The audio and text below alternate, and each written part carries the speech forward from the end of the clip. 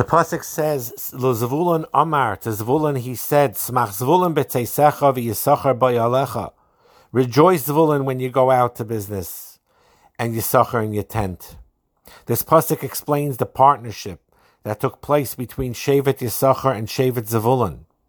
That the members of the Shevet Yisachar devoted their time studying Torah, learning Torah, while the members of Zvulun were merchants. They lived near the sea. They were engaged in business. Rashi explains that this is why Shevet Zvulun here is mentioned first, because the Torah of Yisachar was made possible only through the efforts of Zvulun supporting them.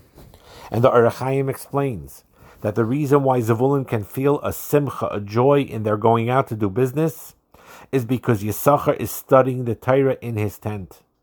Since Zvulun is allowing Yisachar to study Torah with his business ventures, it elevates everything Zvulun does in business, that he does when he makes a profit, into doing a mitzvah. So he's engaging in a mitzvah, and therefore he experiences the simcha, which shows you how great there is the difference between a person who works just to earn money, rather as compared to a person who earns money for the purpose of supporting people in Torah, charity, supporting your family for tuition, and to build a bayis neman, and to support your children to go al derech HaTorah. Because when you have these higher kavanos in mind, then the fulfillment of your going to work is a mitzvah. Unlike other people who work superficially just simply to earn the money. So therefore, when you have that kavanah, and it's kedai, anyone who does go to work, to have those kavanos, I'm going to use this income, the extra income I may have, to support Talmidei Chachamim, to support with tuition, to lead a Yiddish shtub, to buy kosher meat, kosher food. So, of course, a high level of this pasuk is about supporting Torah, but it applies to any time you elevate your earning money to a higher purpose, to serving HaKadosh Baruch Hu with it. But as far as supporting Torah is concerned, there's a story about a resident of HaBerachah who appeared to be a simple person that passed away, and the Chazon Ish was very old at the time, and attended the Levaya and walked on foot to the cemetery, which was outside the city. And although he usually did not do this at other funerals, and he was very weak, and he walked such a distance, which was a great effort for him, when he reached the cemetery, he had no energy left, and he had to lay down on a bench. And those close to him asked him, they were worried about his health, and they said, "Why were you Maisa Nefesh, and risked your health to show respect to this particular person?" And the Chazon Ish answered, this person enabled Talmidei Chachamim to study by sharing his income with them. And that's why I'm giving him kavod. This is brought down in Paradar, volume 4, page 67 to 68. So you see that how key that is. And then it says, Vayom Hashem Moshe Eved Hashem. Moshe, the servant of HaKadosh Baruch Hu, died. The Rambam says in Ilchis Tshuva, Perek Hey, Halacha Beis, that every person who wants to be a tzaddik like Moshe Rabbeinu, he has the ability to do so. Rav Chanan Wasserman explains, this does not mean, of course, that you could reach Moshe Rabbeinu's stature. Like by Nevi'us, it says, like Kam Ke Moshe. There was only one Moshe Rabbeinu. But rather, how could you explain the Rambam? Rav Chanan explains, you explain it the way the Radak interprets the words of Eved Hashem in Yeshua, Perek Aleph, Pasuk Aleph. It pays for everyone to look at that Radak inside. But he basically explains over there that just as that all that a servant does is for his master, so too Moshe utilized all that he had for HaKadosh Baruch Hu. All of his abilities, all of his talents were used and devoted to serving HaKadosh Baruch Hu. And similarly, everyone who is also able to devote everything he has to serve HaKadosh Baruch Hu. So it doesn't mean incapacity. You could be whatever level of competence or capabilities that HaKadosh Baruch Hu gave you and is giving you. And that's okay. And that's your bracha. Hashem doesn't expect more of you than you're capable of. But what you are capable of, what your matana is, what the gift that Hashem gives you, You give it to Hashem and you devote the energies that our God gives you to serve Him with. And that you can become Moshe Rabbeinu, as great as him. Like the Rambam says, that just like Moshe used all of his kaichais, his great infinite almost kaichais, to serve HaKadosh Baruch Hu, so do we, in our own limited kaichais, could serve HaKadosh Baruch Hu with all of our kaichais, with our whole heart. And it's interesting, and it's brought down that Rakiva Eger, his tzavah, said that his matzeva should say no words of praise other than, here lies Rabbi Akiva Eger, an Eved, to the servants of HaKadosh Baruch Hu. And when the Chazon Ish was nifter, Rabbi Zalman Meltzer said about him, not everyone can become as great in Torah as the Chazon Ish, but it's to study Torah with that hasmada, that everyone can do. That's the concept, by the way. When one reads biographies of Gedolei Yisrael, or learns about them and hears about them and sees the amazing things that they did, and a person can say to themselves, how could I reach their level? And how could I be like them? And the answer is you can, but not in the sense that you could do everything that they're capable of doing. They may have had special kishrainos, they may have had a special neshama, they may have had certain abilities that you don't have. That's fine. But you can learn from those Gedolim to learn to do what you can do, to take your kaiches and serve HaKadosh Baruch Hu. You cannot become a Ramosha Feinstein in your Ga'inus in Halacha and in your Yediyah of Kala Torah Kula. That is beyond your ability. But what isn't beyond your ability is to learn from Ramosha's Hasmada, to learn from Ramosha's Chesed, to learn from Ramosha his anivas, and to emulate that as best as you can do. And when you put in your full kaiches to that, that's how you're emulating them. And that's, in that sense, is what the Rambam is saying, is how every person could be as great as Moshe Rabbeinu. And that's how Rabbi Chanan Wasserman explains this in Kaibis Mamorim, page 48. And on the last pasuk of the Torah,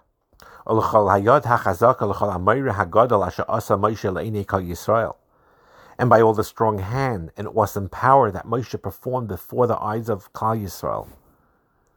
And Rashi explains that the Yad HaChazaka is in reference to Moshe Rabbeinu, accepting the luchos from the hands of Kadosh Baruch Hu. And he was able to carry them in front of the eyes of all of Klal Yisrael. And Le'enei Klal Yisrael refers to Moshe Rabbeinu's decision to break the luchos in the presence of the entire nation. Yasher Koyach Sheshibarta. It's very unusual that the end of the Torah is in reference of a brokenness of Shrias Luchos. It's teaching you a deep lesson here. But one question arises, is why did he do that? Why did he break the luchos? Why not put it away, hide it, or even ask HaKadosh Baruch Hu to take it back until they do tshuva, and then of course they would be worthy of receiving them. And also, how was Moshe able to break them? They weren't constructed of normal material. They were the handiwork of HaKadosh Baruch Hu. They should have been unbreakable by a human being. And why was HaKadosh Baruch Hu not only not makbid about it, it didn't bother him, didn't take issue with Moshe's own action to break it, but he gave him a yasher koyach for it. Moshe apparently felt that the people were not worthy of the luchos. But why was HaKadosh Baruch Hu happy with Moshe's decision, pleased with it? And it seems that what Moshe Rabbeinu was doing is teaching Klal Yisrael a very important lesson. And that's what HaKadosh Baruch Hu was happy about and agreed with. The Kotzker Rebbe said that there's nothing more whole as a broken heart. Life is filled with difficult situations. You have joy and happiness and confidence and excitement and love and in healing. But then there are moments in life that causes a shattering. Similar to where you have in a rose garden, right? And you see a thorn bush in the rose garden. We're confronted a lot with emotional pain, physical pain. We have trauma in our lives, financial challenges, a lot of issues involving our children. We live in sunshine and we live in rain. We live in darkness and we live in light. We live as wholeness with us, and we are fragmented too, and we're broken. It's the experience of life. The experience of life is all these dimensions, from the highest to the high to the lowest to the low. And how do we endure these shattering moments of life? Hashem says that this is part of life. This is part of our existence. Chazal is teaching us here that shivrei luchais, broken fragments of luchais, were kept together in the Aron together with the whole luchais. It's telling you a powerful message. The broken moments of life are just as significant for our growth as the whole moments in our life. Hashem's presence abides and is here not just with the complete, perfect luchais, but with the broken, shattered luchais as well. That is why HaKadosh Baruch Hu thanked Moshe for breaking the luchais. Concealing it wouldn't have communicated this message of hope. HaKadosh Baruch Hu is telling you, I'm breaking it. It's broken luchais. But a Jew doesn't give up with the broken luchais. Our whole Torah Shabbal Peh is because of those broken luchais, where we have to work in Torah to achieve what was lost in those broken luchais. So in essence, this brokenness is not a brokenness of Yosh, of despair. This brokenness is a lesson of hope, that no matter what, we may look shattered, but we are strong and we persevere. And we understand this. Part of the Shivrei Luchos is trying to tell us that we could serve HaKadosh Baruch Hu even when things are broken, even when we don't understand things, even when we're hurt, even when we're not our best selves, even when we're mere broken shards. And this is really the beauty, and we don't ask for it. We ask Hashem, please bring the Yeshua, take away pain from Klal Yisrael. And we have to ask to only shower us brachas. But through all the dark times, we persevered because of these Shivrei Luchais. Rosh Shlomo Zalman brings down a different idea also about the breaking of the Luchais in a positive light. And he suggests that although it seems that this seems a big critique on Klal Yisrael, the last pasuk and what Rashi is saying, it means that Hashem was disappointed in us, and Moshe broke the luchais after the Chet HaEgel, and Hashem said, "Thank you for breaking it." And it seems to be a critique and a negative on Klal Yisrael, but in reality, it is a positive. Yes, they serve the golden calf, which they did tshuva on, but the broken luchais is saying that I need Klal Yisrael, and if they're not suitable for the Torah, then there's no place for Torah. I need Klal Yisrael. I need Klal Yisrael. Like Pesach Sheni, where they screamed at Tomei, but I need that Korban Pesach. I must have that Korban Pesach. And he adds that this is, Shlomo Zalman says, that Shivrei Luchais, the broken Luchais, were placed in the Aron together with the second set of Luchais, the whole Luchais. Normally, ein kateger nases aneger. Right? A prosecuting attorney cannot become a defense attorney.